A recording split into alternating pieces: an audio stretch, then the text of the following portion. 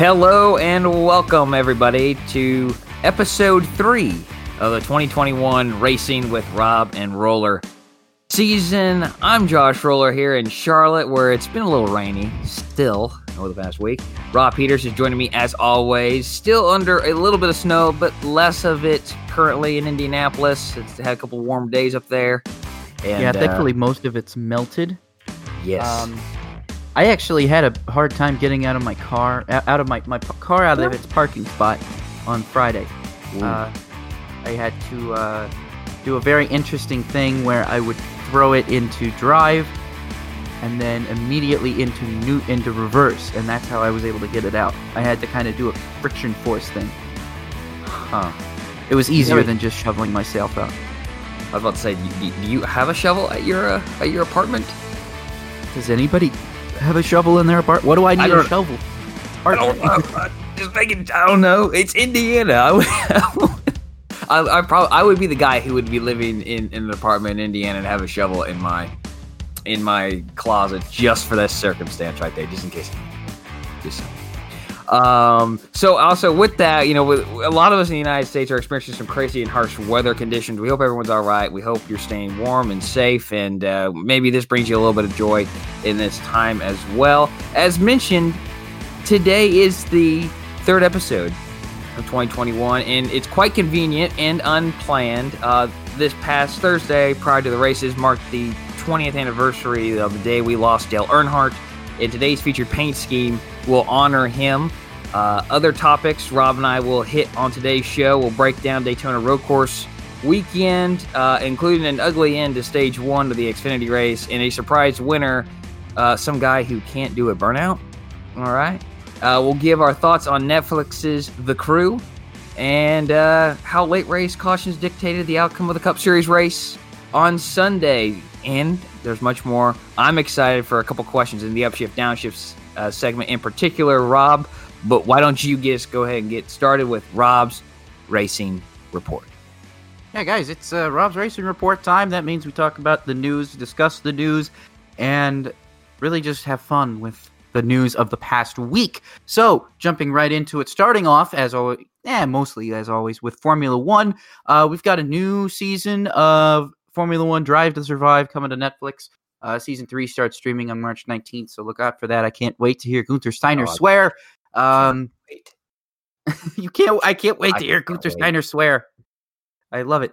Haas F1 team has retained Pietro Fittipaldi as its test and reserve driver for the 2021 season after impressing team managers at Bahrain and Abu Dhabi at the end of this last season, which is good. Let's be honest, they'll probably need to use him before the end of the season. I am foreseeing Mazepin ranking up some penalty points. Portuguese Grand Prix is on for Portimao on May 2nd. That's the TBC date that was not filled by the Formula One by the FIA yet, and now it is on. It is going to serve as the third Grand Prix of the 2021 Formula One season. And how about this? This is going to be interesting. We've got a track change coming up for Formula One. When Formula One returns to Albert Park in Melbourne for the November 21st Australian Grand Prix, changes to the circuit will have been completed. The following changes will be made in consultation with current Formula One drivers and former driver Mark Webber following simulations. The turn slow 9 and 10 complex, will be turned into flowing switchback, which will make entry to already quick turn 11 and 12 complex even faster. So this is like the backstretch, essentially, of Melbourne Park. So if you're envisioning Melbourne Park in your head, this is like the very top of the racetrack. This is the kind of backstretch. It's going to, instead of being a hard breaking point, hard right-hander and then left-hander, it's going to be a more smooth, probably you're more likely to let off the gas or even, who knows, probably take it full throttle, who knows, rather than having to get such a hard braking turn. And I think that'll probably be better because that turn was never a passing zone to begin with. It, if anything, just kind of slowed the cars down and really kind of broke up, I guess, some of the flow that the track had. So I think this will bring the flow of the track a little bit more, especially, and make that complex a lot faster, which will be a lot cooler, I think, to watch those cars slide through there, especially one last time, basically, with these high downforce cars. Yeah, maybe have a DRS zone there, too. That would be bold. That would be That would bold. be very bold. I'm just saying it would be bold. Yeah, I Turn agree, 13 will be widened and the outside line reprofiled to positive camber to create multiple racing lines. There will also be widening work at turn 6 to provide faster run onto Lakeside Drive, and turn 15 to make it harder for drivers to defend in the final sector. Turns 1 and 3 will also be widened on the inside to create more viable racing lines. That's good because, good lord, turn 1 can narrow up way faster than any driver is going to expect, especially when you're trying to fly in there and get as many positions as you can. I mean, you can run into that corner 3-4 wide, and before you know it, a hole that was there is going to close up, and if you don't get out of the throttle and bail, you're going to lose a wing, and the start to your season, in most cases, the end to your season, in this case, is going to be a little bit derailed. So definitely that'll be a good thing overall for drivers. I think it'll probably create a little bit less carnage on the start. That'll be good. So that's that for Formula One news. I don't really have anything else. Karu's racing system announced their drivers today, but they were really underwhelming. So, I mean, Guilherme Slamaya is going to join, I guess, Alessio Deletta at the back. So, I mean, I don't even remember who else they added, but that's the only feeder series news I can think of right now. So I'm going to move into SRX. Michael Waltrip is the latest addition to the Superstar Racing Experience driver lineup, which already includes Tony Stewart, Tony Kanaan, Paul Tracy, Bobby Labonte, Willie T. Ribbs, Bill Elliott, Ernie Francis Jr., Marco Andretti, and Elio Castroneves. Now, this is interesting because I don't know if you caught it in Daytona 500 pre-race. Mikey was talking with Chris Myers a little bit, talking about how he was slimming down. And you know, there was some speculation and allusion there by Mikey himself that he might be getting back into a race car. This announcement over the past week kind of didn't come as a big surprise, especially the hints that they were dropping on it. It was like, oh, he's a Daytona 500 winner. Who's a non-active Daytona 500 winner that would probably be willing to drive an SRX? Mikey, all the way. Like, who else is it going to be? I mean, Dale Jr. is not going to do it probably. Maybe he will, but... I saw Trevor Bain's name get mentioned.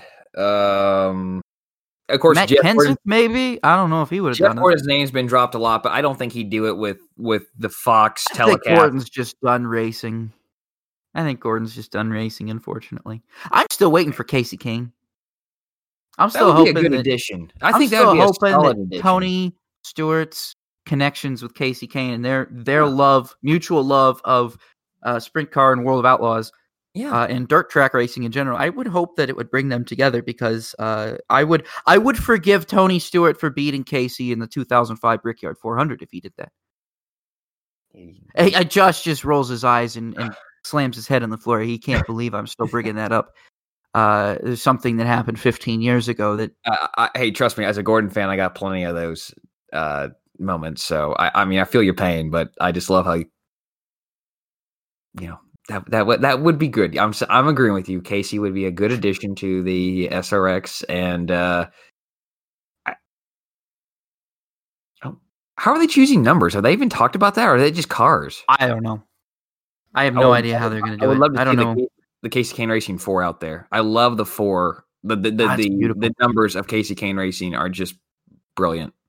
If my mom hasn't taken down the posters in my old room yet, I have a poster up there of Casey Kane's Red Bull that I got out of a NASCAR Illustrated. NASCAR Illustrated had posters. Yeah. And every single edition, they had posters. Had like two?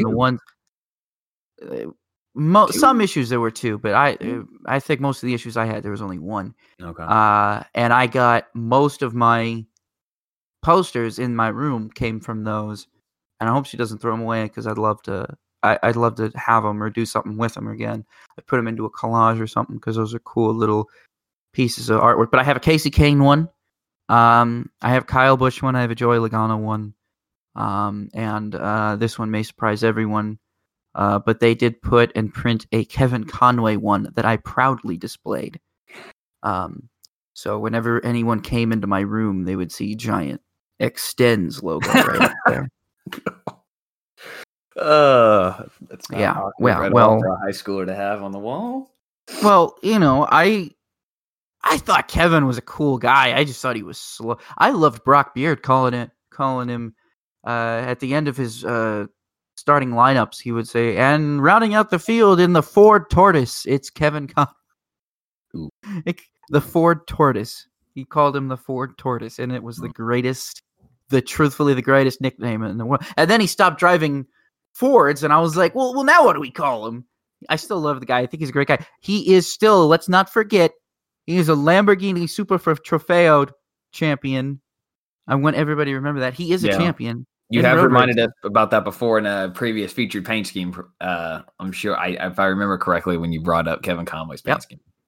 Kevin Conway, my boy, he's a champion. Don't ever knock him. He's also got if you ignore his NASCAR career, he's a good driver. I promise. It's saved from Milka Duno. If you ignore her IndyCar career, she's a good driver.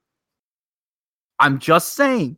If you ignore Milka's entire IndyCar career, she's not a bad driver objectively. But the problem is you throw that awful IndyCar seasons in there, and she looks bad. Kevin Conway's the same way. Everything before and after NASCAR has been good, but the NASCAR stint was just so bad, it tainted his entire career. It's what happens. Yeah. Speaking of IndyCar, let's talk about IndyCar news here. Capstone Turbines will be the primary sponsor of James Hinchcliffe at the number 29 Honda for Andretti Autosport for 6 races in 2021. So that will join Genesis. That is the primary sponsor of that. And how about this? Did you ever think that IndyCar news would mention Dale Earnhardt Jr. outside of NBC's idea that he should cover the 500? We should send him to Indianapolis because why not? Maybe Dale Sr. thought about running Indy once in a dream. That's why that we put him there. I think that's their explanation for that. Dale Sr. thought about racing Indy once in a dream in 1984, and now because of that, Dale Jr. has to be on NBC's Indy 500 coverage. That's the only explanation I can come up with it because he makes no sense to be on the coverage.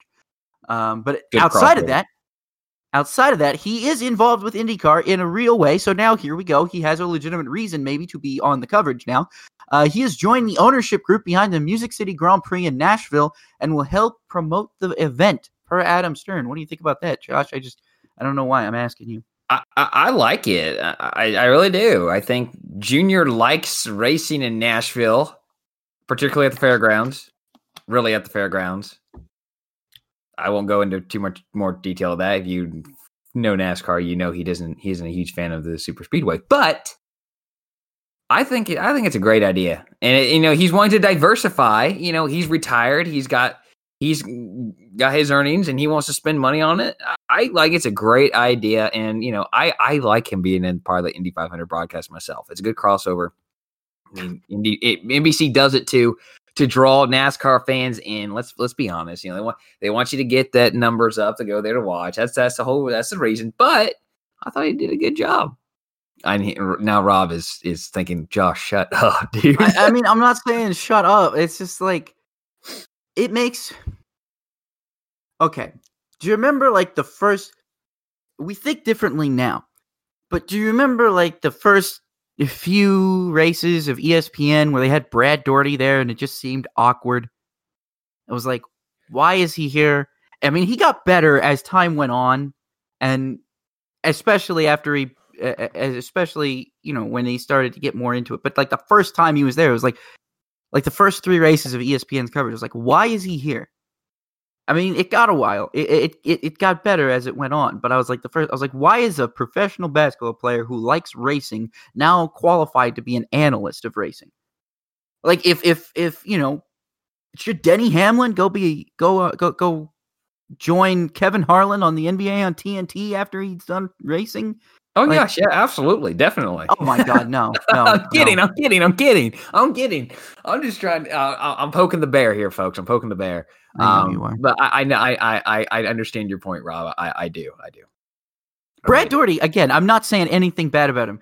He, in hindsight, in retrospect, and even now, he has turned into a fantastic analyst. But those first few races were very awkward. And they were very out of place. And that is all I'm saying. He is now and because he does own that race team, he knows more about the ins and outs of it. And he's clearly always been a race fan. I'm not saying anything bad about Brad Daugherty. He's one of my favorite basketball players. I'm sorry, I still love Reggie Miller because I live in Indiana, and I still love Luis Scola for reasons that nobody quite understands. But I am just being honest when I say that. But I'm going to move on because I think I'm just putting my foot in my mouth. Fans have been given the go-ahead to attend the 2021 Indianapolis 500, but the number of that number is still to be determined. So we don't know who's going to be. How many people are going to be allowed at the Indianapolis 500 this year, but we do know that we will have some fans. So that's the best news. Now I just hope that they allow media credentials to be normal so that I can go again too. And then, hey, how about this? This isn't exactly IndyCar related, but Tony Kanaan is going to be racing Brazilian stock cars in his home country of Brazil. It's going to be his first time really racing down in Brazil since he really left to go run Indy cars in the first place. And since IndyCar has been back to Brazil. So that's going to be great for him. He's got full sponsorship down there. I think he announced it on his Facebook or Twitter today.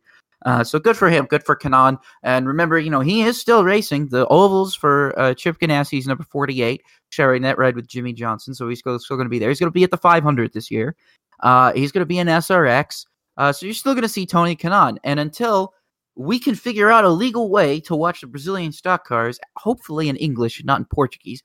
I guess that's the only ways we're going to be able to watch Tony this year. But hey, just happy we get to see him at all. Right. Moving on to NASCAR news here. Las Vegas Motor Speedway has been given permission to host fans for all 3 days of action on March 5th through 7th. That's this race coming up here in this next 2 weeks. 2 weeks. No exact number was given for how many fans will be permitted at the track. Las Vegas only stated that the number of tickets are limited. So I'm going to assume as soon as those tickets sell out, that's going to be the number that we end up knowing. So they're going to sell however many tickets that they sell. Connor Daly's returning to the NASCAR Camping World Truck Series, not only for a second race in the Truck Series, but a second race at Las Vegas Motor Speedway. He will return to the number 44 Nice Motorsports Chevrolet. That's pretty cool. Yeah.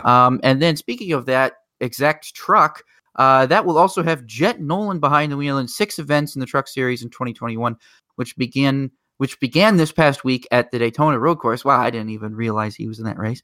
The remaining 5 races on the truck schedule for the 17-year-old from Florida, I don't know who this guy is, are Richmond, Circuit of the Americas, Bristol, Martinsville, and the finale at Phoenix. Josh, do you know who this guy is? I've never heard of this guy. I admit I don't. I had not heard about him until I saw the press release. So, and I think he ended up in the grass at one point during the truck race, unfortunately.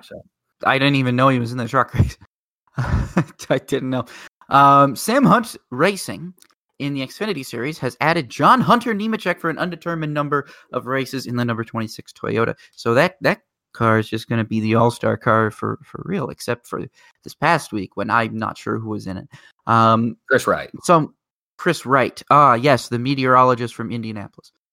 Wrong Chris Wright. Folks. He's joking, folks. Wrong Chris Wright.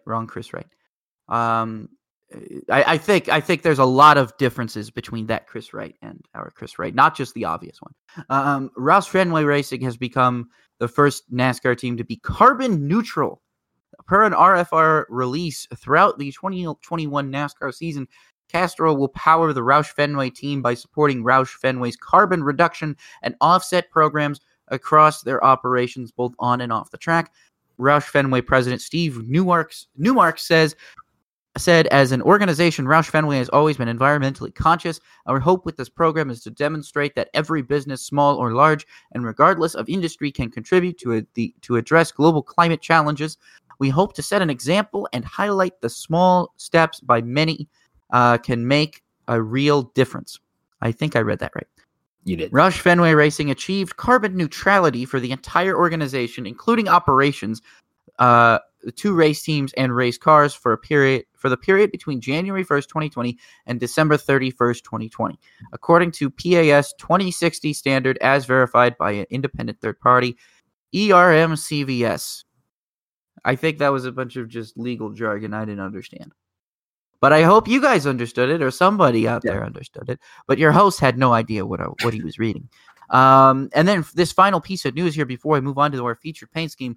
NASCAR has suspended Chip Ganassi for 1 race after breaking COVID protocols and fined him $30,000.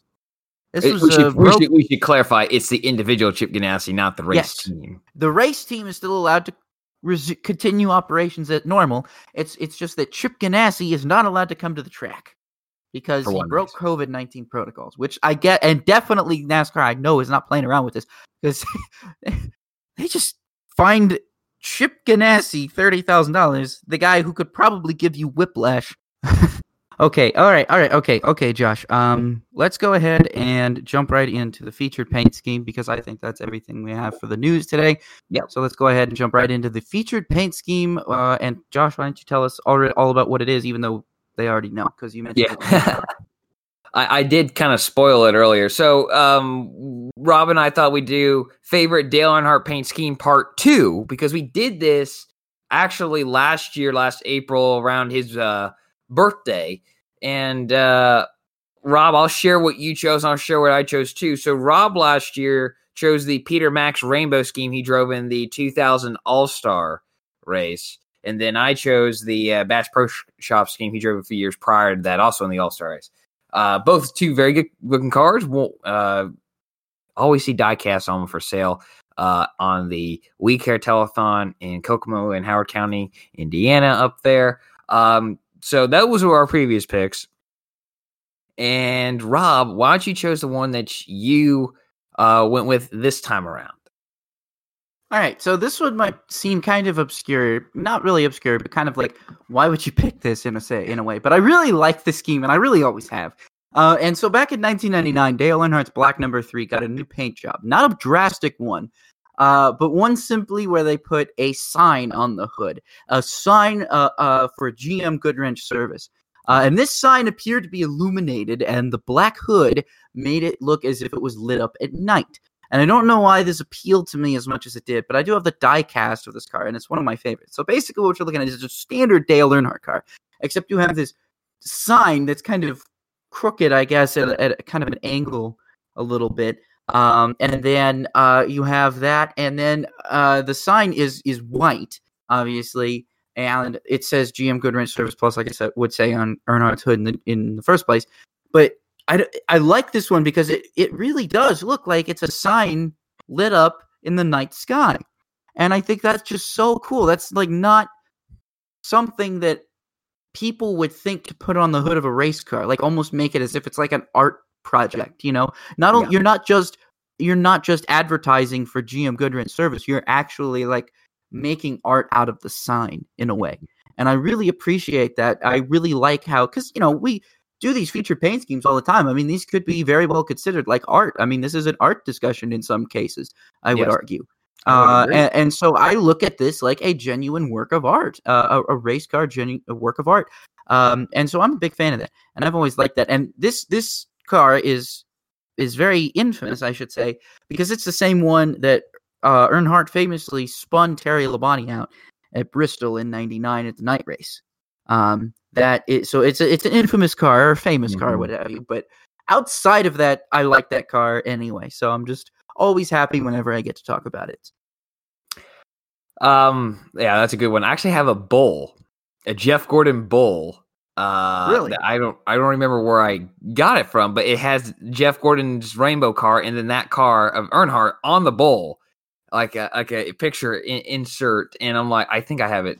I know I have it. It's I think it's packed away now, but yeah, that's a good looking car. I remember when I first got it, I'm like, oh, that's an interesting looking Dale Earnhardt car, because the only one I'd seen is like the Wrangler car or the Black Number 3 we all know and love.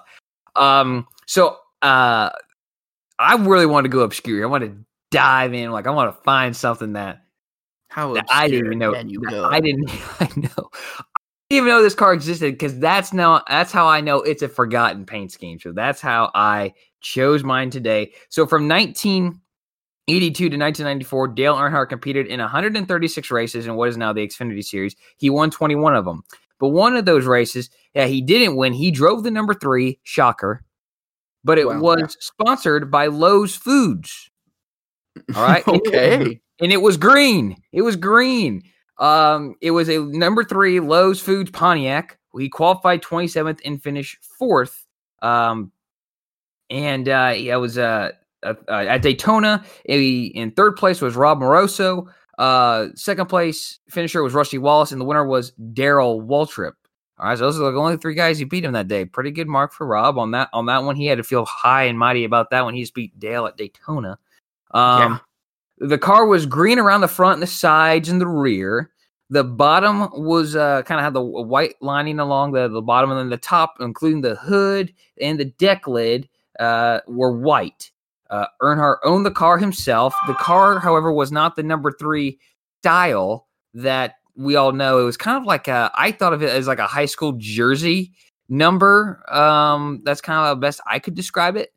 So yeah, I just thought like, I gotta go with this. By the way, I can't remember now which race. I should have written down. He did drive like the same sponsored car. Only it was number 87 as well. That race, it was an Xfinity Series race. I did want to note this as well, that subsequent diecast produced that I saw on the internet. Now, I don't know if these are fan made or actually diecast produced. I have a feeling they're fan made, but they're all Chevys. There's not like a Pontiac one. It was a Pontiac that day, not a Monte Carlo that he drove. So just a note out there for everyone. And Rob, I realized I sent you a text just now or a few moments ago. You saw it and like look at your face and like, oh crap, I forgot you Skype off your phone. I wanted to honor and mention because I saw this today and was reminded about this story. I can't remember where I first heard this, but for those of you who don't know, it almost was Dale Earnhardt, the man in blue, because GM wanted to have a blue car, but it was kind of they were convinced to go with the black car because it would pop more on the racetrack. And I have to agree, the black number 3 looks a whole lot better. Not even close. The blue 3, I'm like, okay, that's intriguing. That's cool. Let's not close. And then I wanted to share.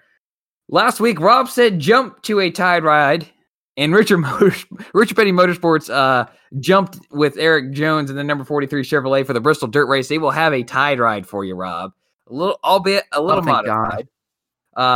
I thought I mentioned that because I knew they had to put the Petty blue on it. Yeah, and they had to put the roof isn't the same as a traditional Tide ride of the car. But I had to mention this because the week before, he made a comment about Love's Travel Centers and Michael McDowell. We all know how that turned out. Tune in next week to see what comment he makes this week becomes into reality or some sort of twisted deal. We're 2 for 2 right now. And maybe I just jinxed it. I mean, honestly, if my inane ramblings end up actually being truthful, I am not going to be upset by any means at all. I will have no problems whatsoever with my inane ramblings becoming real. All right. I hope they do. I have great inane ramblings. That'd be kind of cool to have something like that happen every week this year. Right? I won't lie. That'd be pretty cool. But let's move on. Just kind of review our quickest segment of the week here. This week's winners. Just kind of going over a review here before we get going. The Truck Series on the Daytona Road Course was run by Ben Rhodes. He goes 2 for 2 to start 2021. The Xfinity Series was won by Ty Gibbs. We'll talk about that, how shocking that was.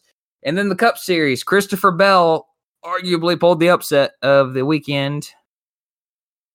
Except that Ty Gibbs won the Xfinity Series race. I forgot about that. I don't know. I would kind of argue there were quite a bit of there were at least two upsets this week.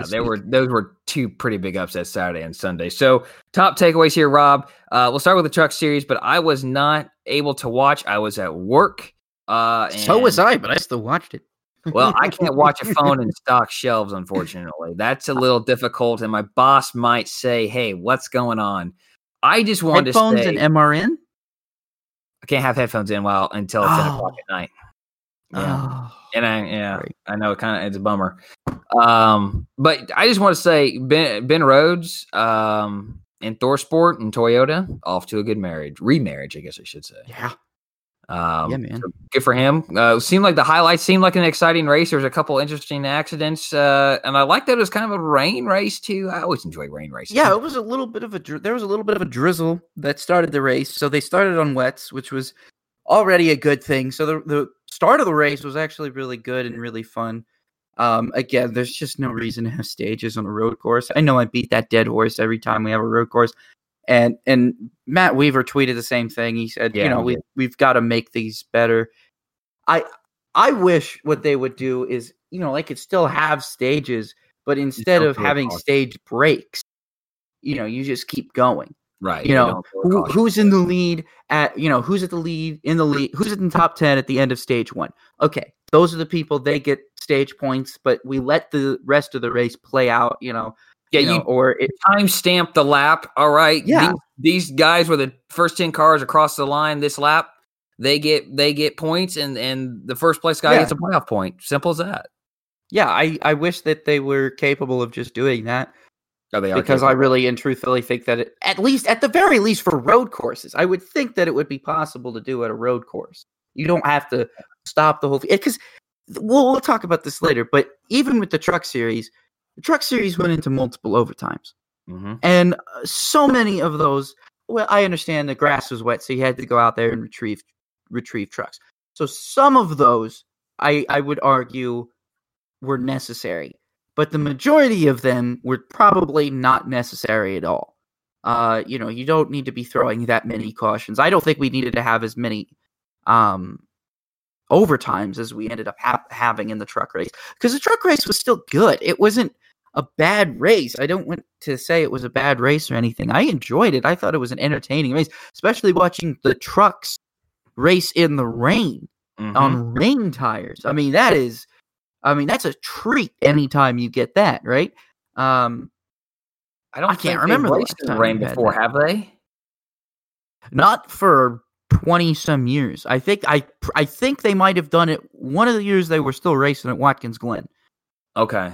They had I think that they might have had at least one race where they ran in the rain at Watkins Glen. Okay. In like 99 or 2000 or something. But I don't think that they've done that since. Okay. At least not that I can remember. Because I don't know think they've been on a road course. Canadian Tire was their first road course. They quit going the road courses after 01, and they returned with the road course in Canadian Tire Mercer's Park in 2013, and none of those have been rain races. Right. So that's what I'm saying. So I think it would have to be I think it was a Watkins race, at the very turn of the century.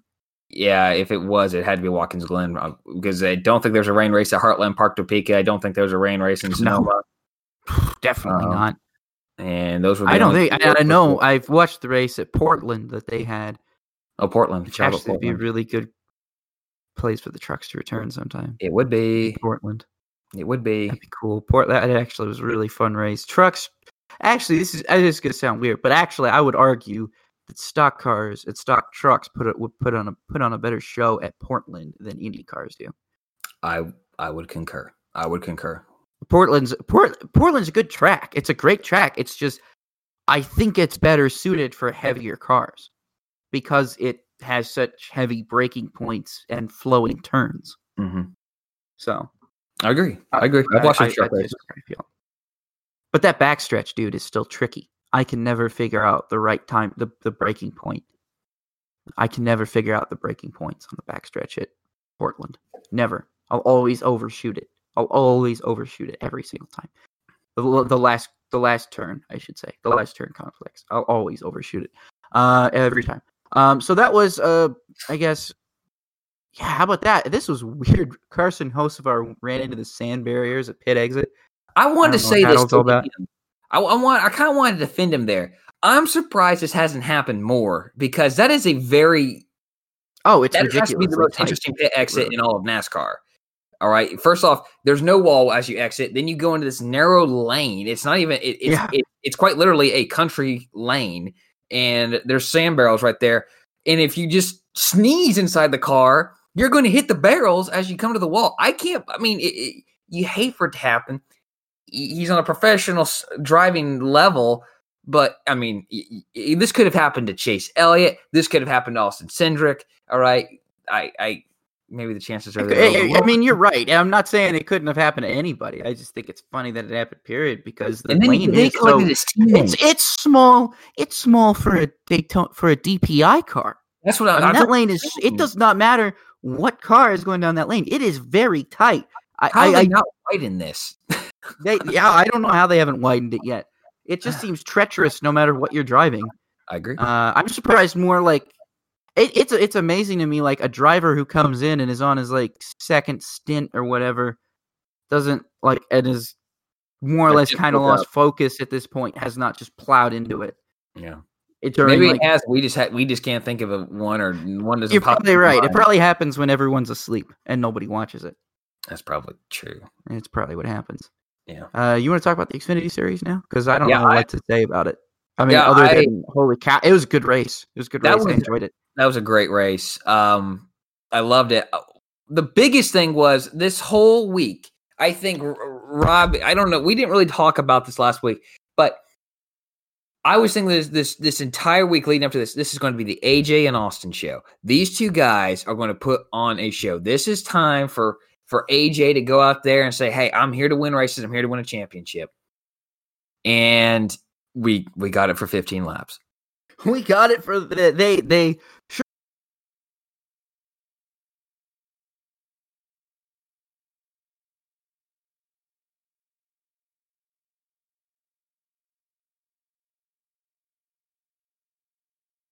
Put on a great. Fox had the right on him, bumping him, and then you see the jab down. AJ spinning like, and the replay tells an aerial replay tells a different story. And I think personally, I think both drivers were at fault here. All right, AJ was a little too anxious. He's wanting to drive now. I want to win this playoff point. You got your 5 last week. I want a playoff point, and he drives him down. Hey, and he could have easily.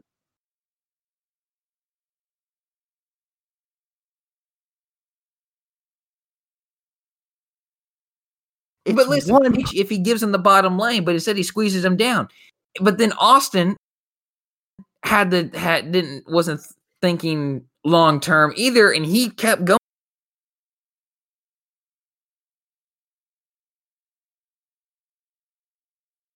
At it, he's like, he's driving me down. He's driving. Benchmark you should ever be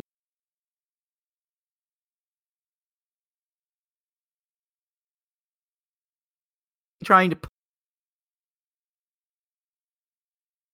Oh, I'm going to back here. We've got a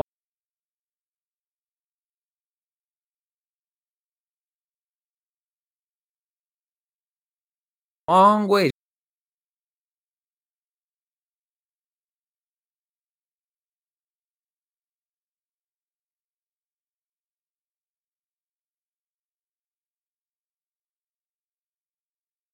We got 2 whole stages.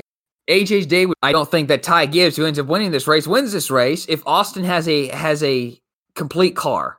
Because we saw the downforce issues that he had. He had 0 downforce, especially on cold tires in that infield section, and that's where Ty Gibbs was besting him. But he could roll through the backstretch bus stop and the front stretch chicane really, really well. Austin could, even with that damage that he had.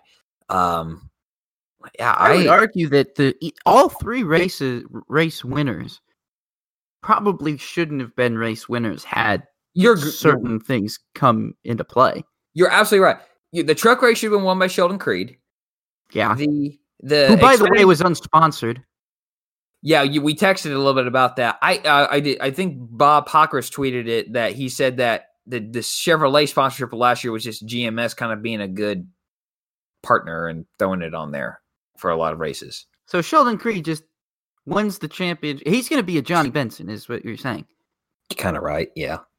He's going to be that champion who nobody sponsors and they just kind of fizzle out. Which I think that's absolutely crazy that no one has jumped on board even just for a few races with that guy. Johnny Benson won the 2008 Truck Championship, and you've never heard of him since. Because Bill Davis Racing shut down. Not just because Bill Davis Racing shut down, but because nobody picked him up and nobody sponsored him. You had the defending champion go into the 2009 season without a ride. That's right. I guess Bill Davis Racing did shut down completely after 2008. I thought they shut down in 2009 sometime. Okay. Yeah. Well, anyways, yeah, the Xfinity race should have been won by either AJ or Austin. Right. But Ty Gibbs drove a good race. He drove an excellent race. Let's talk about that.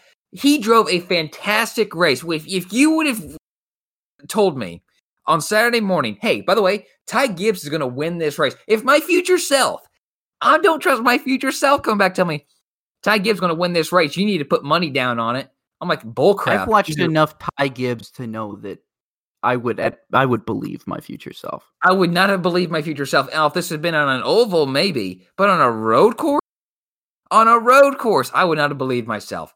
But when he had a heck of a car, I think he learned a little bit driving behind a few well-experienced drivers, particularly Cindric there at the end. He learned a trick or two, and put it to good use. And also, I think sometimes the lack of experience and lack of wisdom as in youth can be good, because he drove it into places. He plowed through grass. He did the maintenance job, the operations of Daytona International Speedway's job. I mean, he had at one point on that last restart, he literally had dirt over his windshield and couldn't see for just a brief second. But that brief second could have turned into disaster.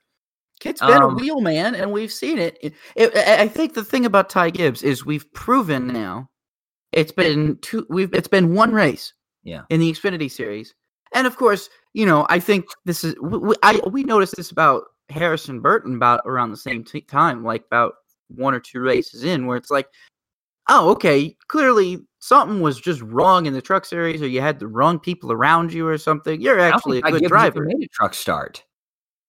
And I'm not talking about. I'm comparing him to Harrison. Okay, you're just going someone who people. Okay, so people talk down on Ty because he's like, oh, you're the drive. You have the only competitive car in the field, basically, and that's why you're winning. Okay, no, we're now seeing that's not true. You're just really good. If you had the same competition around you in ARCA that you do in Xfinity, you still would have won. It just would have been probably more convincing to people. You know what I mean? Yeah. And that's why, I mean, even the way Ty drove in the closing laps there, I was like, yeah, this kid, it doesn't surprise me. I understand that it's on a road course, but most, if not all drivers now kind of have to learn road courses before they get to NASCAR. And I think Ty just incorporated that into his life and into his racing career, that he's like, I gotta run, whatever it was, I gotta run more road course simulations. I gotta hop in the simulator and run as many road courses as I can.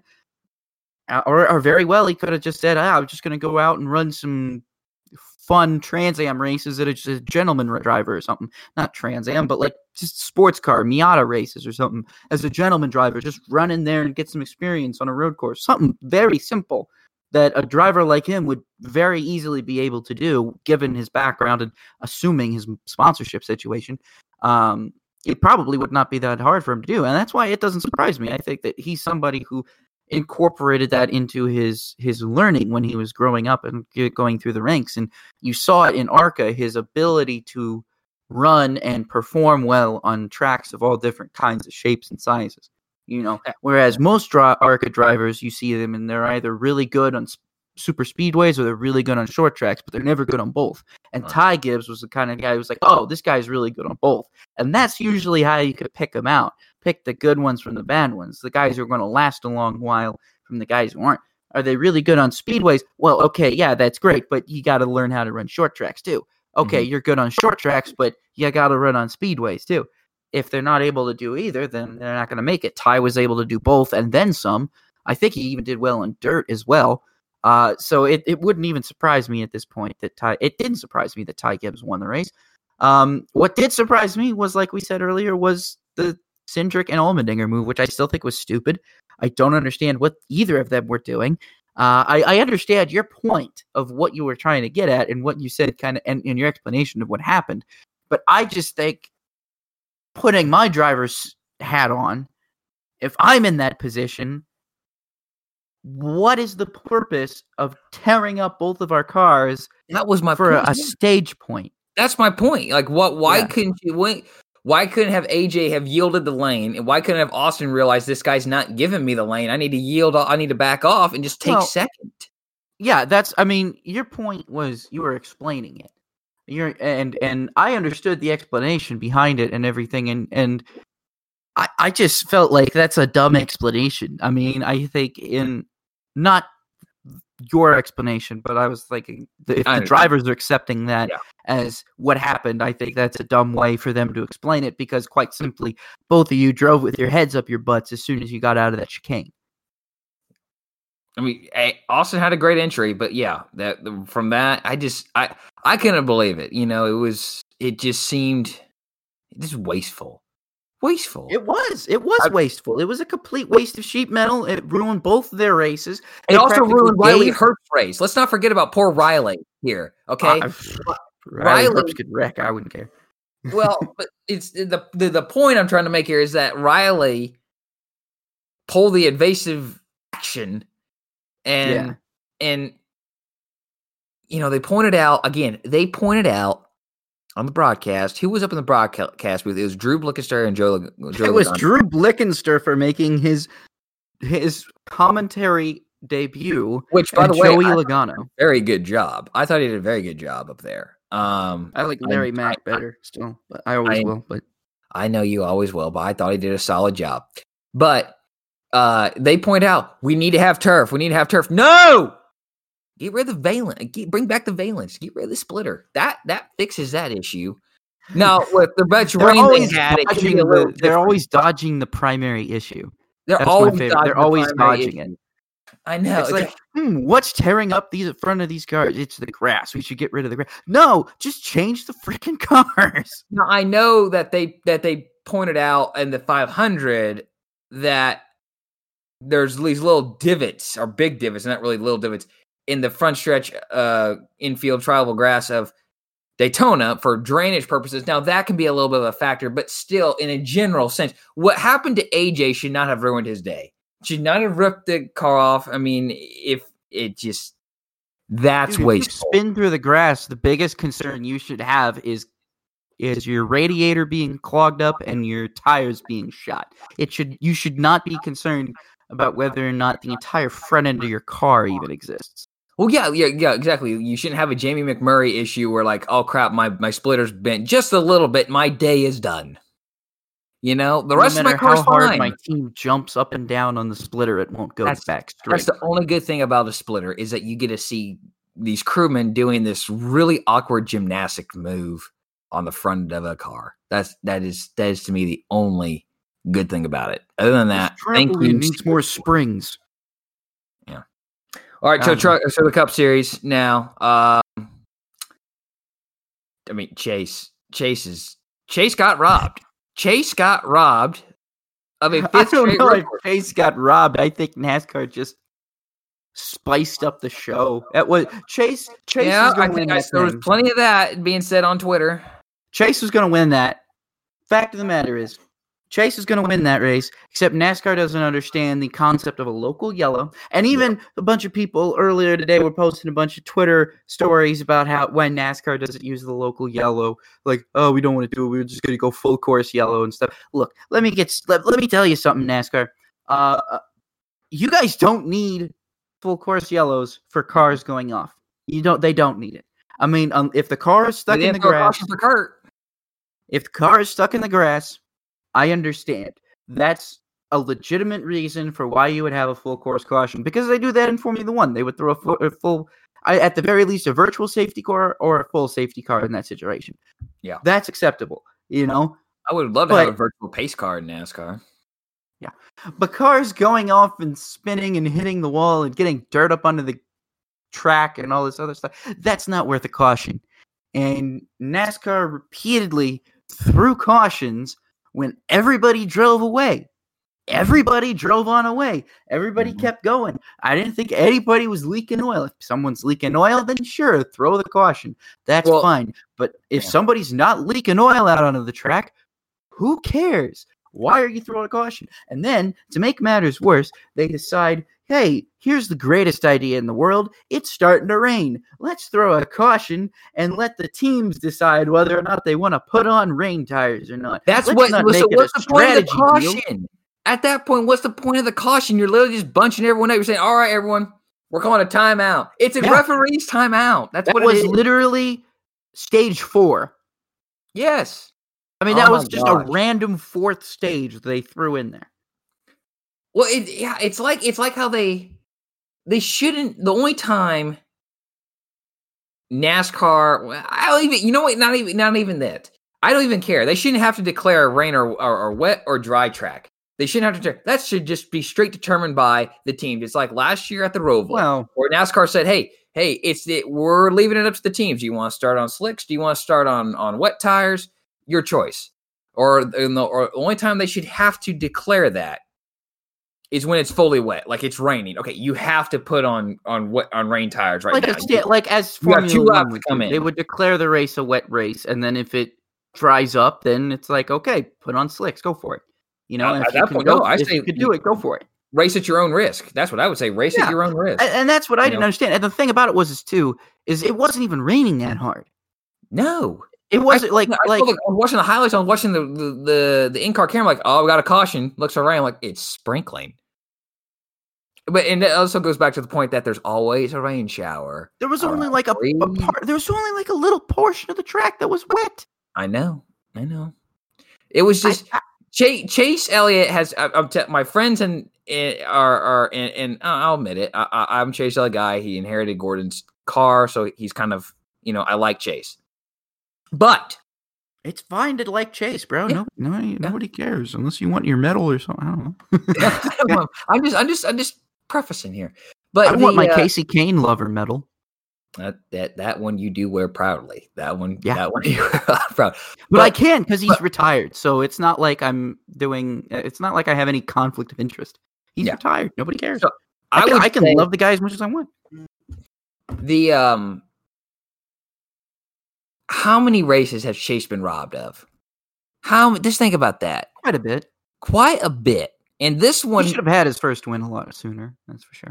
Yeah, I'm thinking Chicagoland 26, maybe Michigan 2016 even.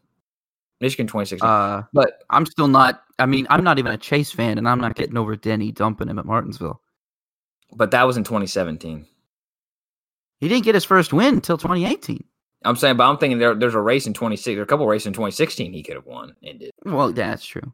But that's the one that comes to my mind is the number one race. That's the number one, agreed. But my point is that this one might take the cake because there was a series of just the rain caution is one thing. But the only other legitimate caution after that was for Tyler Reddick, whose car was on fire. All right. The best car in the field caught fire. Yeah. I loved that car. Gave me Scott Wimmer vibes. I have to say Scott Wimmer, my favorite Scott Wimmer fan, Isaac Jekyll. That was a good pull from the paint scheme depths of the world. I like that. I agree. I did not put 2 and 2 together on that one. It's exactly why I said it was the best looking car in the grid, because it was like a throwback to, and it wasn't even supposed to be a throwback, I don't think. No, I don't think it was either. No. I did want to just say here, because we've talked on that one enough, I think. Just definitely good racing this weekend. We'll talk a little bit more about that, I think, here in a segment or two. But Christopher Bell obviously won the race. All right. We haven't even mentioned that here. But Christopher Bell ended up winning the race past Joey Logano with 2 to go, coming to the white flag. Did get his first career win, 38th career start in the Cup Series. And it's only the third time in history that the first 2 races of the season have been opened up by first-time winners. And it's kind of easy to pick the first 2 out. 1949, the first season, and 1950, the second season of the NASCAR Cup Series. So in 49, it was Jim Roper and Red Byron, and 50 years Harold Kite and Tim Flock. So that, you know what? That's pretty good company for Michael McDowell and Christopher Bell. I'm just happy that we've opened the year with 2 different winners. 2 different winners, 2 first-time winners. Yeah. I always like to continue. I always like to see how long NASCAR can get along in the season before we have a first-time winner. And usually, what I'm the longer we go into the season with different winners, usually the more satisfied I am as a fan, at least. Right. Not necessarily if I'm a fan of one driver. Yeah, I would rather see Casey Kane win them all. You know what I mean? But yeah, at the same time, if you're just taking a step back as a NASCAR fan in general, or as just a fan of good racing, that's what you want to see. And so to start the season out with 2 different winners, but not just 2 different winners, 2 different first-time winners is even better, in my opinion. Yes. Very, very good. Very, very cool, for sure. And to happen at the same track, two different circuits is pretty cool for Daytona to have on their marker there. So we'll move on here. Outstanding performance. Rob, I'll let you go first. This is going to sound kind of weird because I rag on his dad all the time, but I'm actually giving it to Cody Ware. Top 25 finish in complete garbage and finished on the lead lap. Imagine if he wasn't racing for his dad. Seriously, this kid, Cody Ware, is a good road racer. He runs 24 Hours Daytona. He runs the Asian Le Mans Series, again, unfortunately, with his dad's team.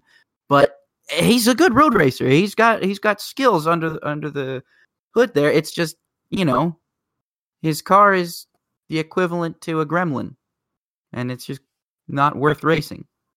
But, again, top 25, he outpaced his all other Rick Ware teammates handedly as well.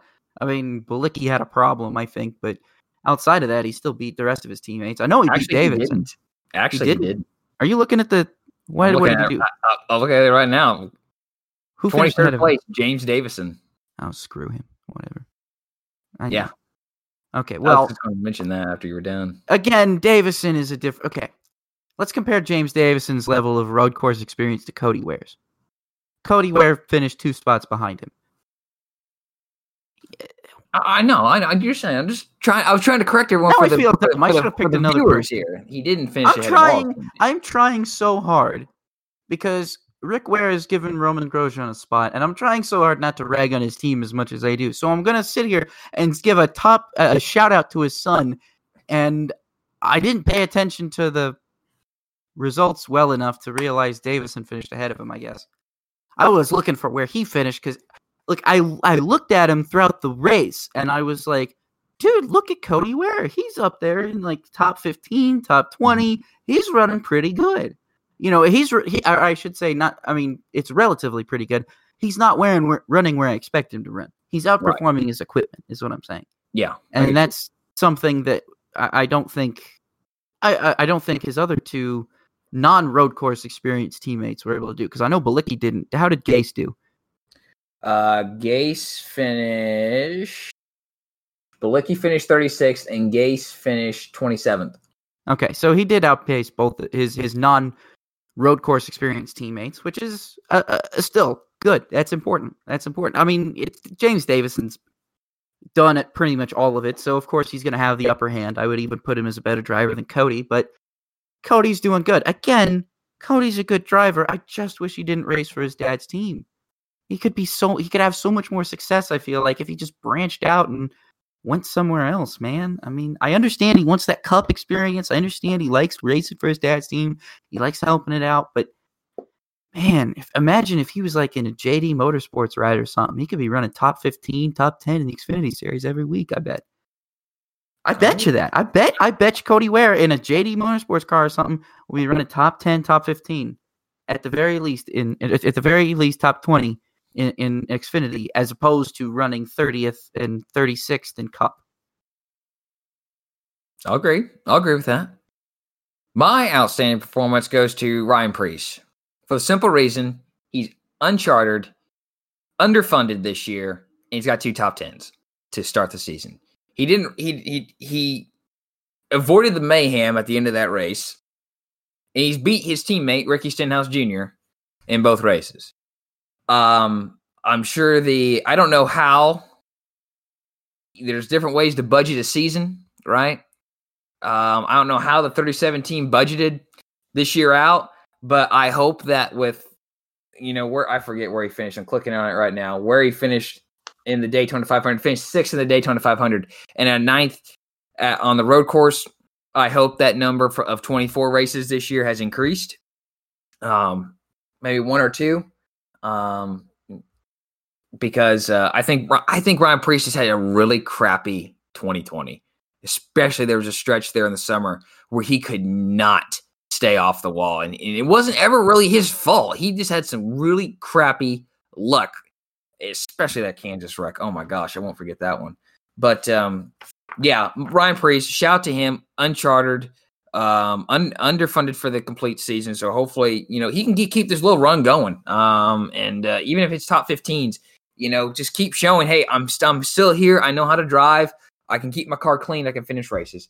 So that's my outstanding performance there. And I do want to give an honorable mention because I saw this tweet after I picked this. Rob, did you see this tweet from Daniel Suarez? I might have. Refresh my memory on which one it was. Oh, was it the one? Yes. Yeah. Yes, I do know what you're talking about now. Yes, Okay. I had to remember. With about 25 laps to go, poor Daniel Suarez got sick inside his helmet. That's politically correct for he threw up. He did what Mark Webber did one time. Yeah. Mark Webber had food poisoning at a race, I think at Nürburgring maybe, and it was downpour too. It was raining.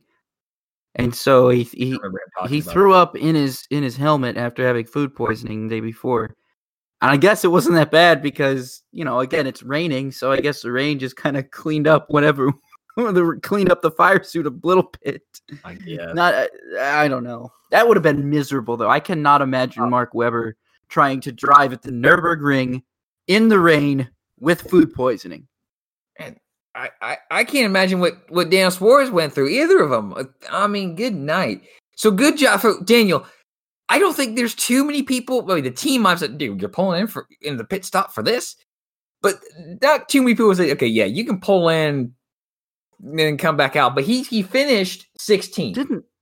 Didn't Carl Edwards once do that? And he came into the pits and he asked him to just hose him off. I can't remember that. I think what happened was Edwards got a crash damage, and one of the crush panels got knocked out, and so he got all of a sudden, it can happen. Yeah. The carbon monoxide can get in, and so he got a little carbon monoxide poisoning, and so he threw up. Uh-huh. And so he's coming into the pits, and he's asking, "Can you replace the crush panel, and can you just hose me down in here? Just take a hose, stick it through the window net, and just kind of clean me up a little bit." I think I remember Carl Edwards asking for that one year. So it reminds me of that. I mean, it seems like if you drive the 99, you just might be you get sick behind the 99. I don't know. And maybe you're going to win a few races. Let's hope so. Hey, let's hope Suarez wins some races because I love what Trackhouse is doing. I was surprised that Bubba didn't do as well as I expected, but he's not that great of a road racer. But I guess Homestead's going to be the. Didn't he run up? Be the true first test. I think he ran up decently in the top 15, but he flat spotted a tire. Yeah, and that lost. I think he either flat spotted a tire, or the tire blew, and it kind of screwed up the whole front fender and the left front fender. And after that, it was over.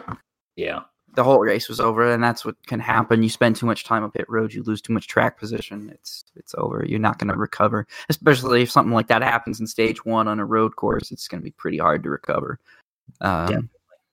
It's doable. I'm not saying it's not doable, but unless your car is still handling fine after the fact, you're just going to try and get the best finish you can. So, but that's what I was surprised. I think that, but yeah, the true test for how some of these new teams are doing, especially Trackhouse and 2311, is going to be next week at Homestead, because then we're going to see how they're going to stack up on the types of tracks that we're going to keep going to for the rest of the season. I know we're going to, I guess, a few less cookie cutters than years prior, but I still think mile and a halves comprise most of the schedule. So, yeah.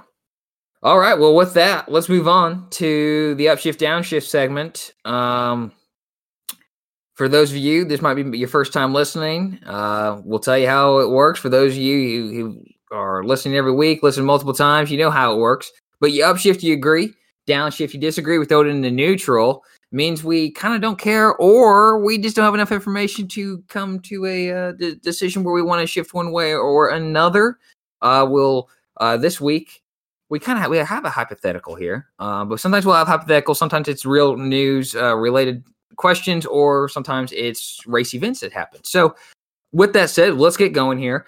First question: Ben Rhodes will be one of the Championship 4 drivers in the Truck Series at Phoenix Raceway in November. Do you upshift or downshift, Rob?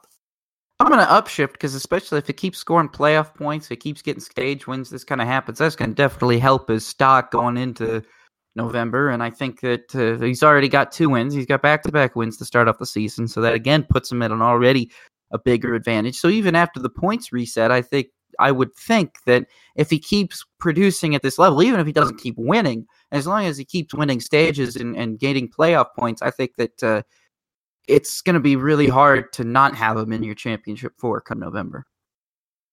I can't find anything wrong with what you said, but I'm going to downshift. I know. I took a hard right turn there. I can't pull the trigger on him being in the championship 4. Not saying he can't do it.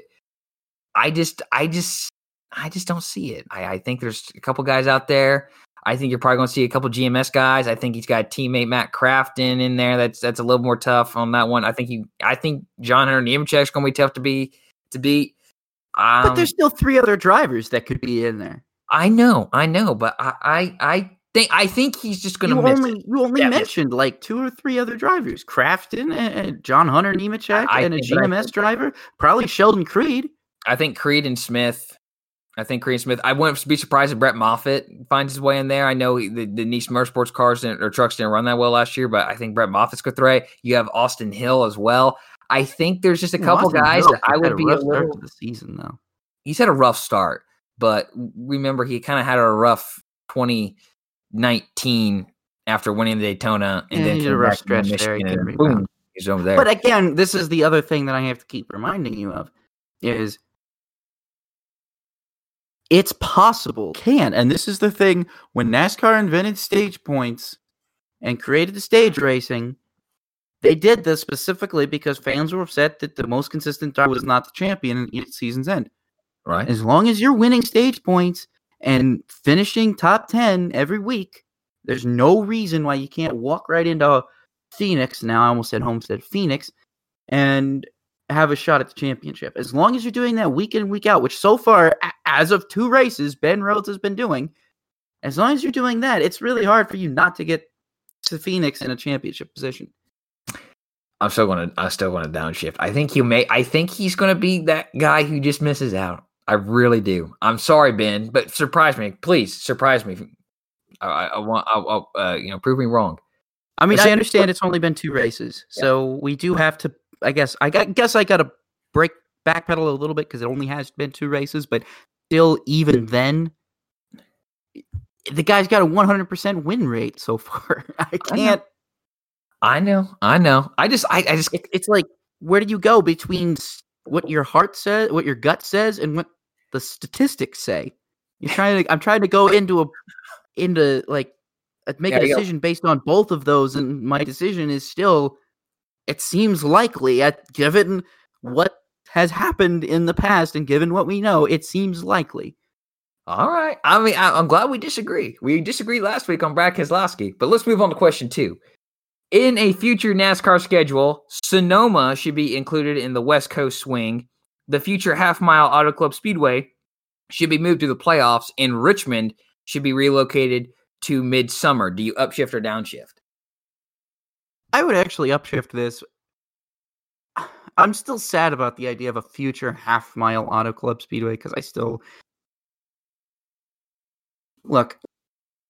I'm not sold on that thing yet. It still kind of makes me sad because I like the way Auto Club is kind of like about speed, and it's still a good track. It produces some good racing, but I understand they're going to have to repave it, and then the racing is going to be bad again. But I will, at the very least, upshift the idea of Sonoma being included in the early season West Coast swing, specifically so that we get a green Sonoma.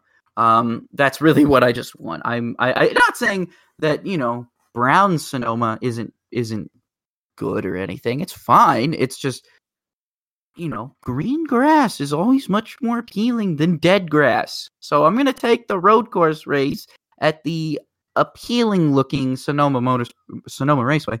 But at the same time, Richmond in the midsummer, you can do it as long as it's a night race. I think they've learned their lesson on that one. Yeah, you have to have Richmond as a night race. It doesn't work unless it's a night race, unfortunately, anymore.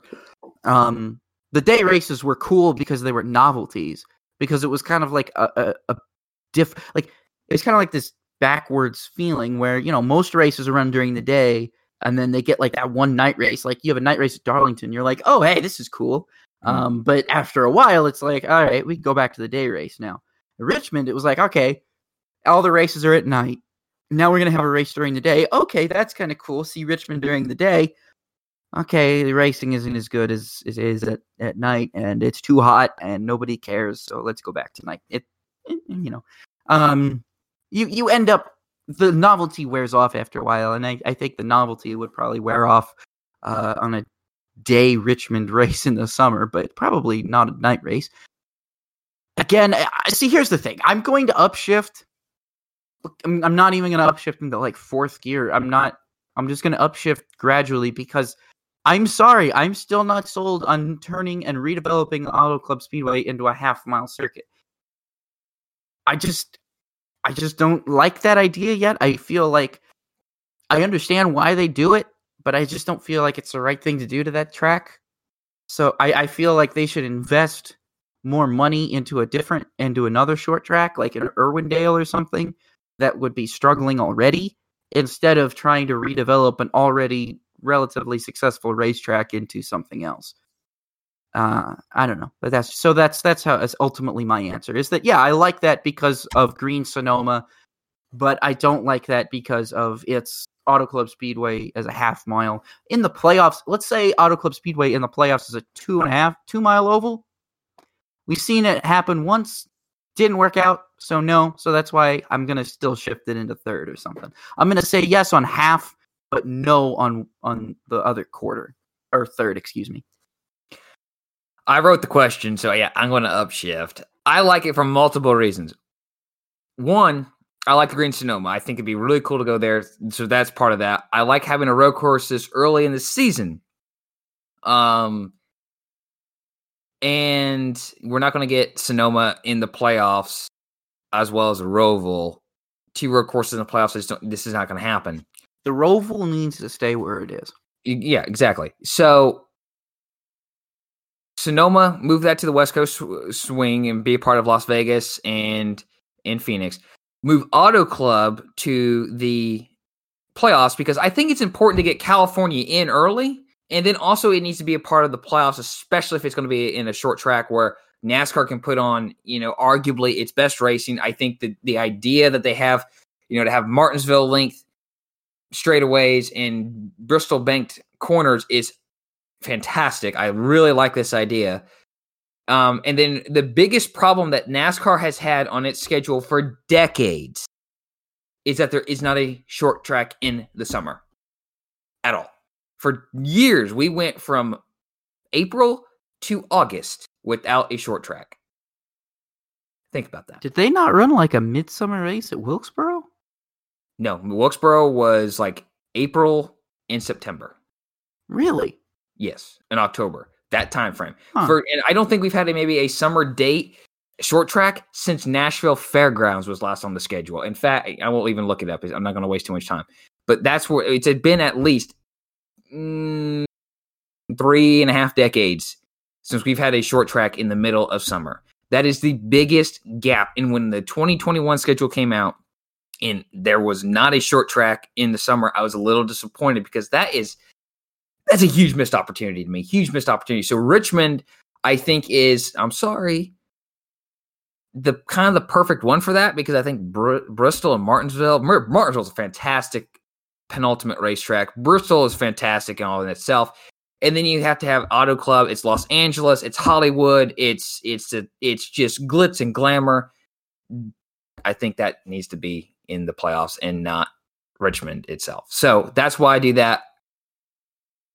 That's why I upshift. I upshift because completely. I understand, you not liking the changes that are going to happen there. We're both sad to see that happen. Next question here. The first 2 NASCAR Cup Series races in 2021 have produced 2 first-time winners. A total of 5 drivers in 2021 will be first-time winners. Do you upshift or downshift? I'm actually going to upshift this because I think it's entirely possible that we can get 3 more first-time winners. It's a long season, obviously. There's plenty of opportunities. There's plenty of unknowns going into this next this season in general. There's a lot of new tracks. There's a lot of new ways that NASCAR is going to be doing things. I think it's entirely possible. I'm not going to rule it out. I really do think that we could get at least 3 more full first-time drivers. I will upshift it. I didn't think Michael McDowell or Christopher Bell was going to win this early, but it's happened. So again, going off statistics, I'm not saying someone new is going to win next week at Homestead. They might, but I doubt it. But I do think that at the very least, we could probably get some first-time winners on some of the road courses at the very least. This one's a tough one because I think it's either going to be 4 or 5. At the end of the season, I really do think it's going to be 4 or 5. I think Tyler Reddick and Bubba will win races this year. I think Bubba is due for one. Bubba's due for one, especially, again, next week is going to be, I should say this weekend, at Homestead is going to be the first true test for 23XI to see where their pace is with the other cars. Because, okay, great, you could build a good super speedway car. That's cool. A lot of people can. It's the ones you spend the most time and money into. Okay, your road course package, you had a bad race, whatever, it happens, it's a road course. Show me how you're going to do on a mile and a half. Because once you show out, and I'm going to look at Trackhouse the same way, not just 23XI. Trackhouse as well is going to be in there. I'm going to hope that Daniel Suarez can replicate these. He's had some top 15 finishes. I'm hoping, or he had a top 15 finish. He didn't have a top 15 finish at Daytona, but at the road course he did. So I'm hoping, if you keep that up, if your road course pace is any indication, maybe they're top 15, at least Trackhouse is top 15 on regular mile and a half. We'll see. Again, Bubba, Suarez, Reddick, obviously, those three guys could be in contention. Road courses are possibilities, and you still have 2 Talladega races and 1 more Daytona race. Right. Anything's possible. I think short tracks are kind of wild cards too, and Bubba's really good at them. So I'm going to upshift, but I'm slightly reluctant to, but it is a long season. If we're talking, race 10 into the season and we've had 2 first-time winners, it's a different story. We have 34 points races still to go. All right, next question here. Kind of the big talking point. Do you upshift or downshift for Netflix's new show, The Crew? Rob? All right, so here's my review after watching the pilot.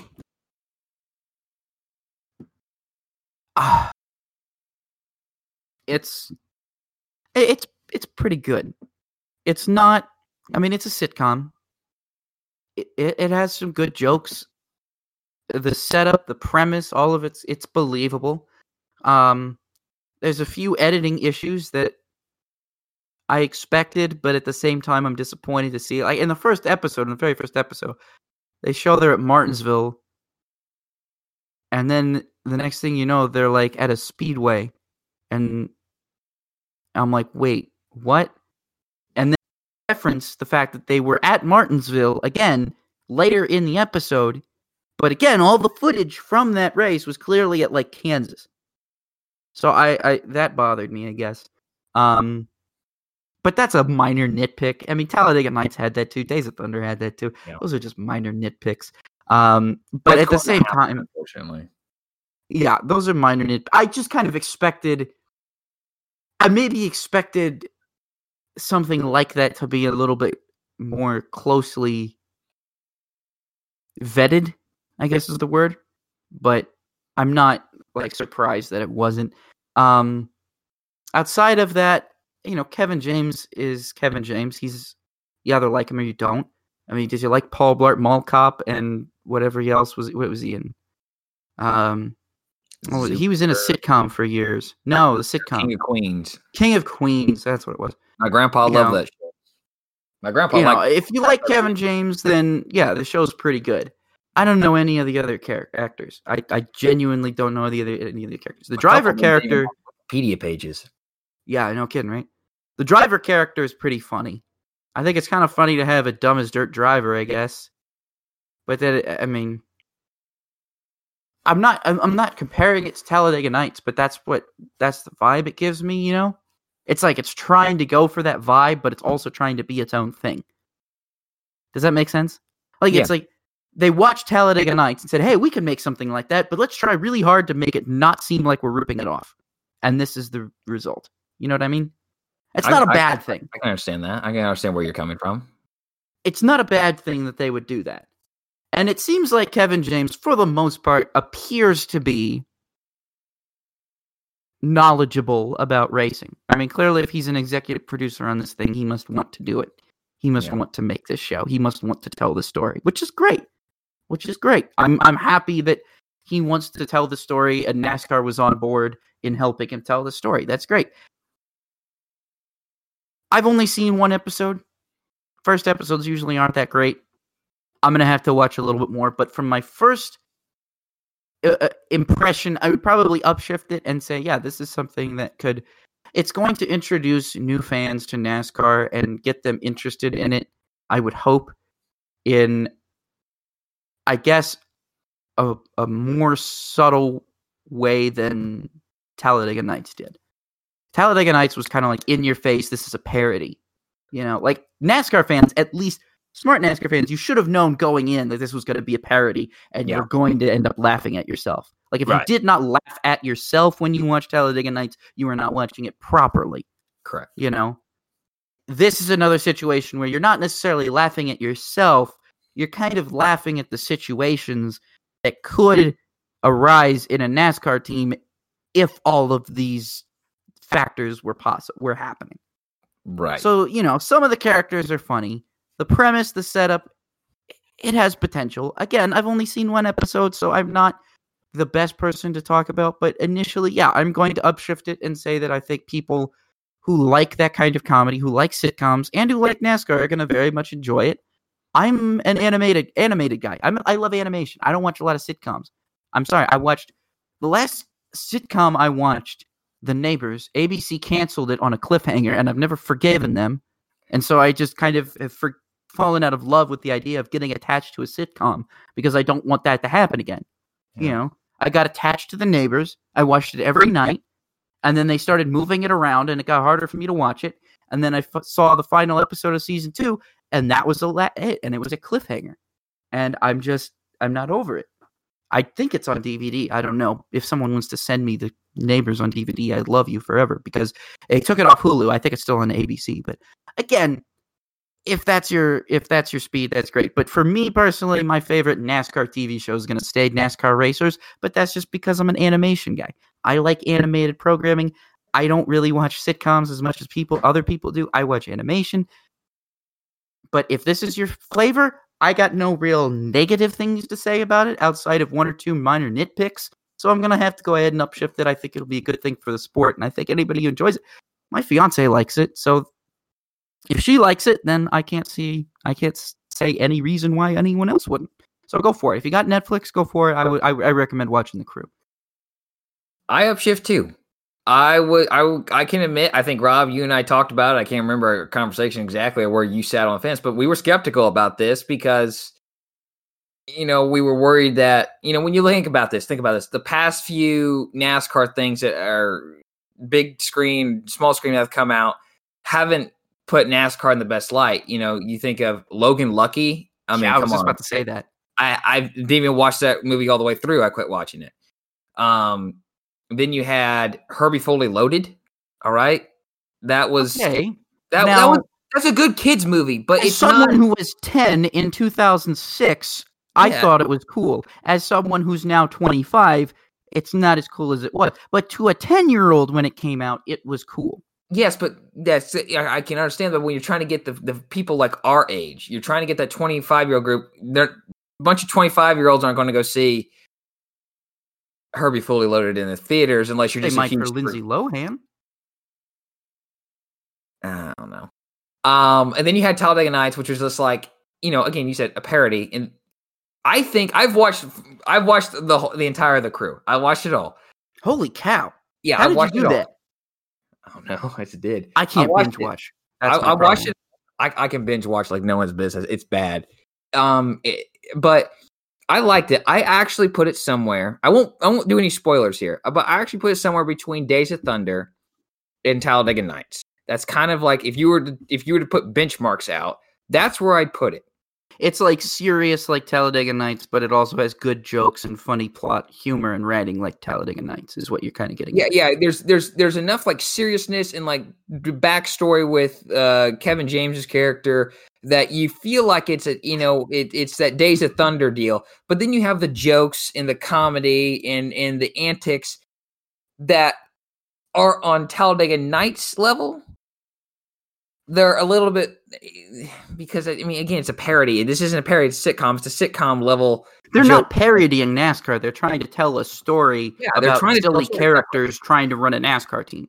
Exactly. Which isn't so much as a parody. It's a situation comedy. You put these random people who you would never put together in some situation, aka a race team, and comedy plays out. Yeah. Exactly. I liked it a lot. I think it's good. I still think NASCAR needs its own version on a mainstream wide availability Drive to Survive.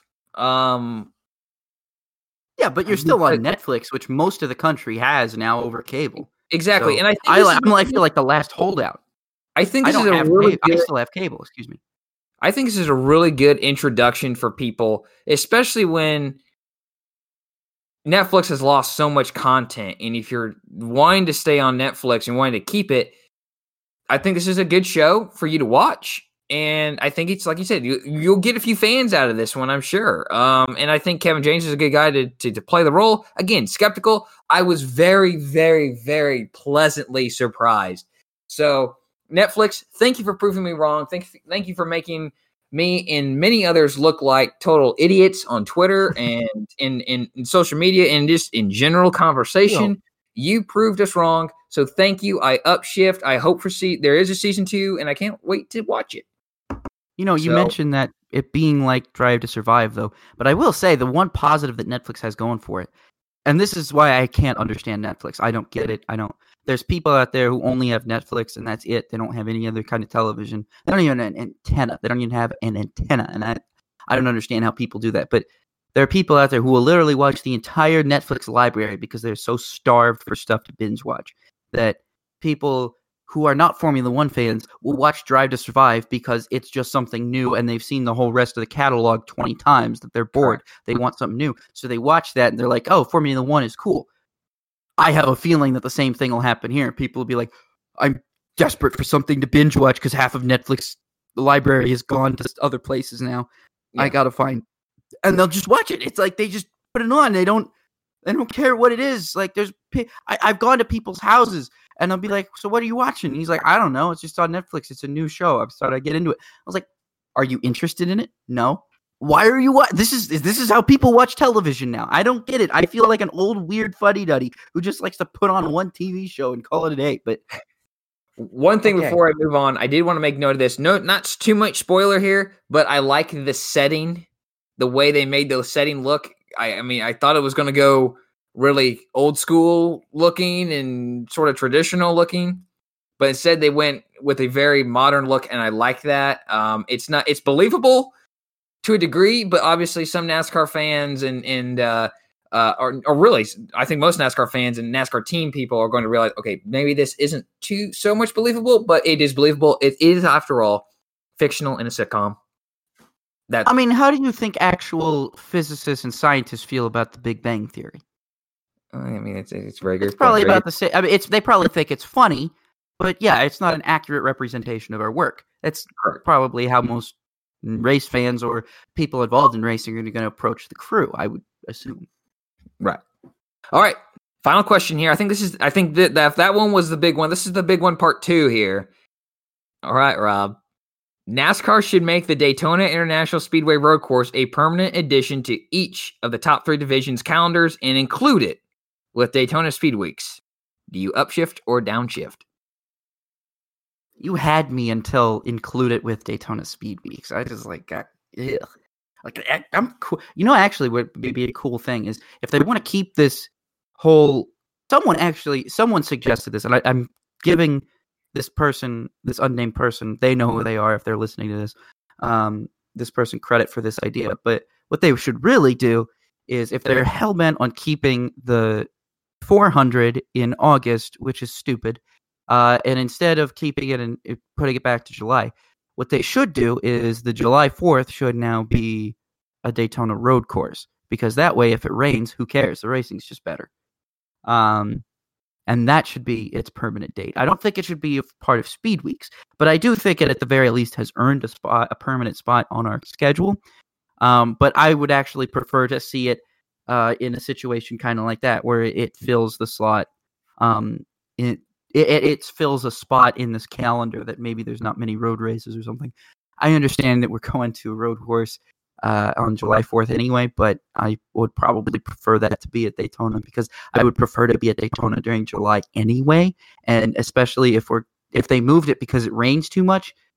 Well, if you put it on the road course, then rain is the great equalizer. Everybody will want to come. Everybody will want to watch this thing. If it rains, great. That just means better racing, better action, more craziness. More people are going to watch it. That's my honest opinion. So that's why I'm going to upshift. But if I upshift, I want the condition that I can say we could drop the included with Daytona Speed Week, because I think the Clash should go back to being on the oval. I still think that, and I will still think that firmly, because when we start Daytona Speed Week, I want to see 200 miles an hour pack racing. I don't want to see a speed. I don't want to see a road course yet. I just don't want to see that yet. I already saw that at 24 Hours of Daytona. That got me already ready enough. I need to see some 200 mile an hour pack racing. I don't want to see road racing in February. I want to see it in, January, or at the very least in March, but not in February.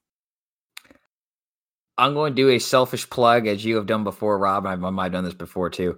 But I mentioned this in my Xfinity Series breakdown on frontstretch.com.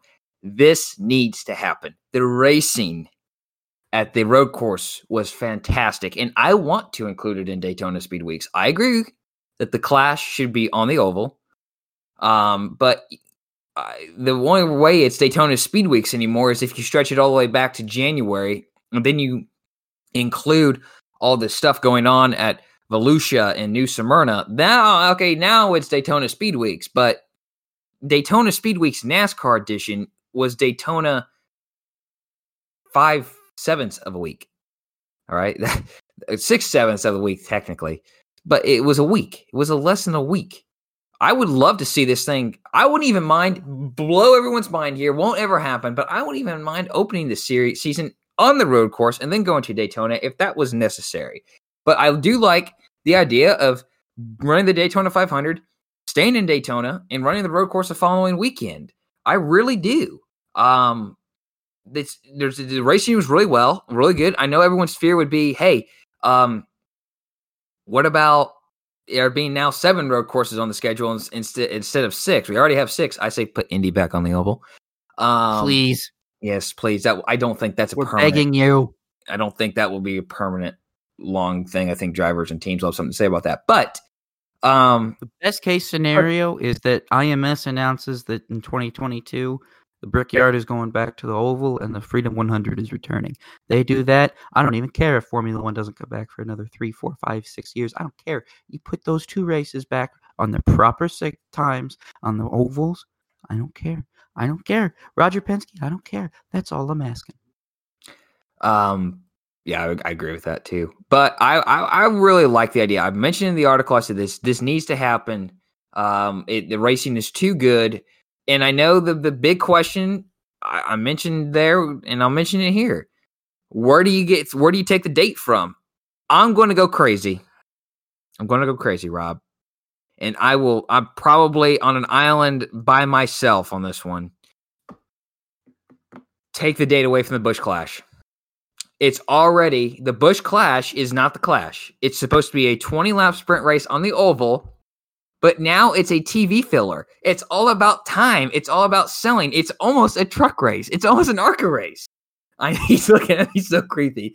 But yes, take the date away from the Busch Clash, and then when you renegotiate the broadcast contract for 25, then you can get the Busch Clash back.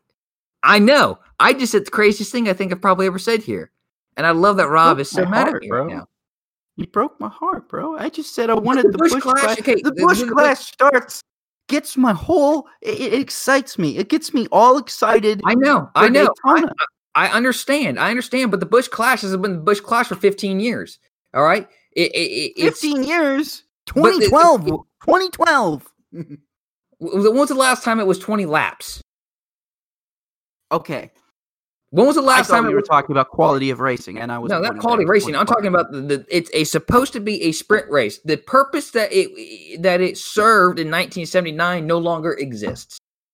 So it's just because there's not anything else to fill for the broadcast because there's not as much practice. Now they've made it a 70-lap exhibition race. It basically practice for 20 some odd lucky drivers in teams who get to use it as a test session instead of, hey, we're going to go balls to the wall, 20 laps out, winner takes all, no pit stops, no stage breaks. We're going to race.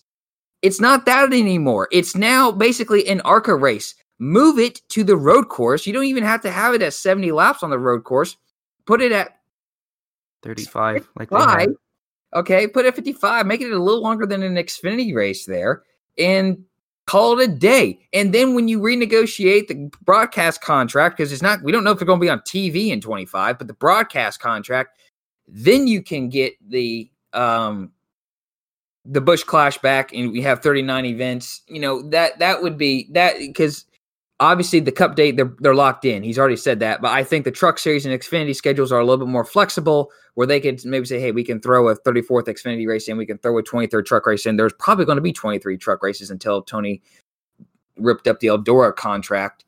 But my point is, I like the road course racing. I think it should be a part of Speed Weeks. Should probably end Speed Weeks. Because I do really honestly like the concept of Daytona 500 opening up the season, and then we staying down there for another week and going road course racing. I don't know if you're a fan of road course racing and NASCAR. I don't know if you didn't like this weekend. I don't know what you like. I honestly don't. The only thing the things we didn't like were things that were driver decision, and then someone hit the button for the caution too soon. Those are the only things that they complained about this weekend when it came to the racing. That's all I'm going to say about that. Rob, we should probably get moving on here unless you have something real quick to say. Other than, I disagree. I have nothing else to say. I'm going to go get a water. Why don't you go tell us about your featured racetrack? Let's do it. All right. So, Rollers Featured Racetrack here. Rob shared earlier in the show that Albert Park in Melbourne will be receiving a bit of a facelift before the 20-car Formula One grid arrives in November. Now, I'm not going to discuss Albert Park, at least for today. Maybe I'll discuss it in the future. Rather, I will briefly be discussing the location that hosted Formula One Championship racing before Albert Park, Adelaide. So prior to 1985, Australia hosted 49 non-championship Grand Prix events in various locations, including Phillip Island, Bathurst, Albert Park, and Calder Park. Businessman Bill O'Gorman and South Australian Premier John Bannon put together a proposal with the aim to bring more flair, as they said, to the state capital. Slightly dull image compared to the bustling atmosphere of Melbourne and Sydney. It was not long after that delegation Bernie Ecclestone in London and emerged with a 7-year contract for Adelaide to host a Formula One Championship Grand Prix. Interestingly enough, a few laws actually had to be passed to allow auto racing to take place on the streets. Victoria Park was chosen as the site for the race. The state put civil servant Dr. Mal Hemmerling in charge of the project, and engineer Bob Barnard, who was engaged to create a course which incorporated a purpose-built section of road in the center of the race course and the use of the surrounding city roads. Federal and state grants were obtained to fund the project. Wow, it goes all the way back to then. Sad. This project saw the construction of over 2,100 concrete barriers, over 4 miles of wire fencing, and temporary pit buildings and grandstands that could be disassembled and reassembled each year with ease and stored with ease as well. On November 3rd, 1985, the inaugural Australian Grand Prix on the Formula One calendar took place and was coincidentally, if you didn't figure it out already, the 50th Australian Grand Prix in history. The circuit was well received and much better than some expected, particularly after street circuits like Las Vegas, Detroit, and Dallas had flopped in the recent years. Keke Rosberg walked to victory in his Honda-powered Williams. Only 9 of the 25 cars were running at the time of the finish. However, 8 were classified, as Martin Brundle, driving a Tyrrell Ford Cosworth, was not classified as he was 33 laps down. He would, on the official finishing order, he was classified 13th. Alain Prost won his first of 4 championships officially following the race, having wrapped up the championship some races before. The organizers of the Australian Grand Prix that year won the Formula One promotional trophy for race promoter. Bernie even went as far to say that the event was so well organized that it would be bad for Formula One, because it would raise the standards for future Grand Prix and circuits. I think he was probably right about that. When you look at the flair and of the event it is and all of itself and the circuits and its, just grandioseness, it's definitely set the stakes. If he traces it back to 85 there in Australia, I think he was right. In spectacular fashion, in 1986, Adelaide was once again the season finale. And it was a 3-way battle for the championship between Nigel Mansell, Nelson Piquet, and Alain Prost. Mansell started on pole, but with a poor start, enabled teammate Piquet and Ayrton Senna, as well as Keke Rosberg, to overtake him and demote him to 4th by the end of the first lap. He needed to finish 3rd to win the championship. On lap 7, Rosberg, in his final Grand Prix, took the lead from Piquet. However, Rosberg retired with a puncture on lap 63, handing the lead back to Piquet and elevated Mansell to 3rd place. 1 lap later, Mansell's race ended as his left rear tire exploded on the main straight with 19 laps remaining. The title was then between Piquet and Prost, with Prost needing to finish ahead of Piquet to successfully defend his title. Following the tire failures of Rosberg and Mansell, the Williams team called Piquet in for a precautionary tire change, leaving him 15 seconds behind. He made a late charge to close the gap to just over 4 seconds, but Prost took the victory to win his 2nd title and go the first to go back-to-back world champion since Jack Brabham did in 1959 and 1960. That one I had to double check. I'm like, really? There wasn't a double back-to-back world champion for that long? But yeah, there was. Another memorable moment occurred in 1991 when Ayrton Senna won Formula One's shortest ever race after torrential downpours. I won't go into details because I'm going to do something special later this year before the 2021 Australian Grand Prix and probably before. I won't say what it is or describe it here, but I will be doing something special multiple times probably. We'll have to see about that. But I wanted to share this note. The 1991 was the final season that Senna, Prost, Mansell, and Piquet competed together. The 4 of them won 93 of 112 Grand Prix races between 1985 and 1991. That's a lot. That's a very. I'm not going to do the percentage here. I didn't do the percentage. That's a pretty staggering amount of races. In 1993, Ayrton Senna scored his 41st and final career Formula One Grand Prix victory in the Australian Grand Prix on November 7th, before he tragically lost his life on May 1st in 1994 in Imola. Senna bested longtime rival and 1993 world champion Alain Prost one final time in what was the final race they competed in together. Prost Williams teammate Damon Hill finished 3rd. Jean Alesi, Gerard Berger, and in a Ferraris, they finished 4th and 5th, and Martin Brundle's Ligier rounded out the point finishers. They only top 6 earned points back then. The race was shortened from 81 laps to 79 due to 2 false starts. Riccardo Patrese retired from the Grand Prix racing following this race with a then record of 256 career Grand Prix starts, a record that has since been bested by 8 drivers, with Kimi Räikkönen currently sitting at 329 and counting. He leads that. A few other notes from the 1993 Australian Grand Prix were the last without refueling until the 2010 season. Last victory in pole from McLaren until 1997. Final podium for Senna. He did not make it on the podium in his first 2 races of the 94 season. The last race for electronic driver aids, including fully automatic gearboxes, traction control, launch control, ABS, and active suspension, which were all banned for 1994 until the former 3 aids were made legal and reintroduced by the FIA in 2001 Spanish Grand Prix, and then rebanned again in 2008 for that season. Formula One competed at Adelaide 11 times before the Australian Grand Prix relocated to Melbourne in the 1996 season. In the final race, Damon Hill drove his Williams FW17 to victory in what was his 13th of 22 career wins. And as of this recording of this podcast on February 22nd, 23rd, 2021, it's the last time a Formula One race winner lapped the entire field.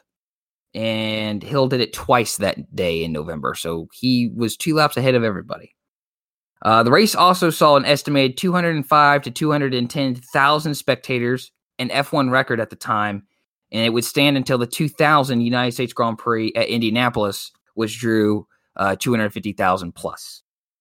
So that's it for Adelaide today. There's plenty more to talk about for Formula One, let alone the supercars history that came afterward, which I didn't touch today. And of course, remember to mark your calendars, as I will have a special, which will probably be, again, I'll probably do this before this race, but just throwing it out there. November 15th is when I will discuss the 91 race in detail, and you'll finally figure out what's going on then. Before then. Yeah. Racing Circus.info, Sky History Channel, and Racing Reference helped with today's Rollers featured racetrack. So that's it for that little piece. Again, just very brief. There's a lot more to discuss around that track just in general. Rob, anything you want to add before we get into what's in the windshield? I don't really think I have anything to add. I'm ready to go look ahead at what's on this weekend. All right. So we're just over a month away from the start of the 2021 Formula One World Championship when the season kicks off in Bahrain on March 28th. Formula E begins its 2020-2021 and inaugural World Championship season in Saudi Arabia with a pair of races on February 26th and 27th. That's this weekend. Finally. By the way, those races are going to be on CBS Sports Network instead of FS1 or 2 now. Forgot to mention, don't forget that the Formula E rights changed hands over the offseason. Good point. Thanks for that plug. The 2021 NTT IndyCar Series is inching closer, but not soon enough for most, including us too. We're ready for IndyCar to get on track. It will begin on April 18th, about a month later than usual, at Barber Motorsports Park in Alabama.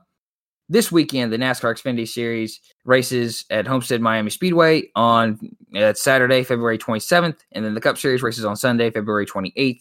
Remember, the Camping World Truck Series no longer races at Homestead this season after the schedule shakeup with Auto Club being dropped and its race being relocated to Daytona Road Course this past weekend. So, hey, thanks for listening. We hope you enjoyed today's show. We went a little bit longer than we wanted to today, but we had a couple rants and long points to make. We both did. We've still gone shorter than last week's show. We did go shorter than last week's show. We're going in the right direction. So thanks for tuning in. Whether you're listening to this on one of the podcast networks or if you're listening to this on YouTube, thank you for tuning in. Let us know how we're doing. Leave comments. Tweet at us. Our socials are for Twitter, Instagram, and Facebook are all at Robin Roller. ROBANDROLLER. Rob's Twitter, the easiest way to get a hold of us is going to be on Twitter. Rob is at RPEETERS33. That's Rob Peters 33. I am at roller_01, ROLLER_01. Let us know on the socials how we're doing, on the comment sections. We love your feedback, and also if you have anything to play along with on the upshift, downshift, the feature paint schemes, or you have suggestions, let us know. And so enjoy your week, wear your masks, continue to remain safe, do your part. We seem to be trending in the right direction again. So for this episode, all right, for Rob Peters, I'm Josh Roller, and this was the Racing with Rob and Roller podcast. Have a great weekend, everybody. We'll see you next week.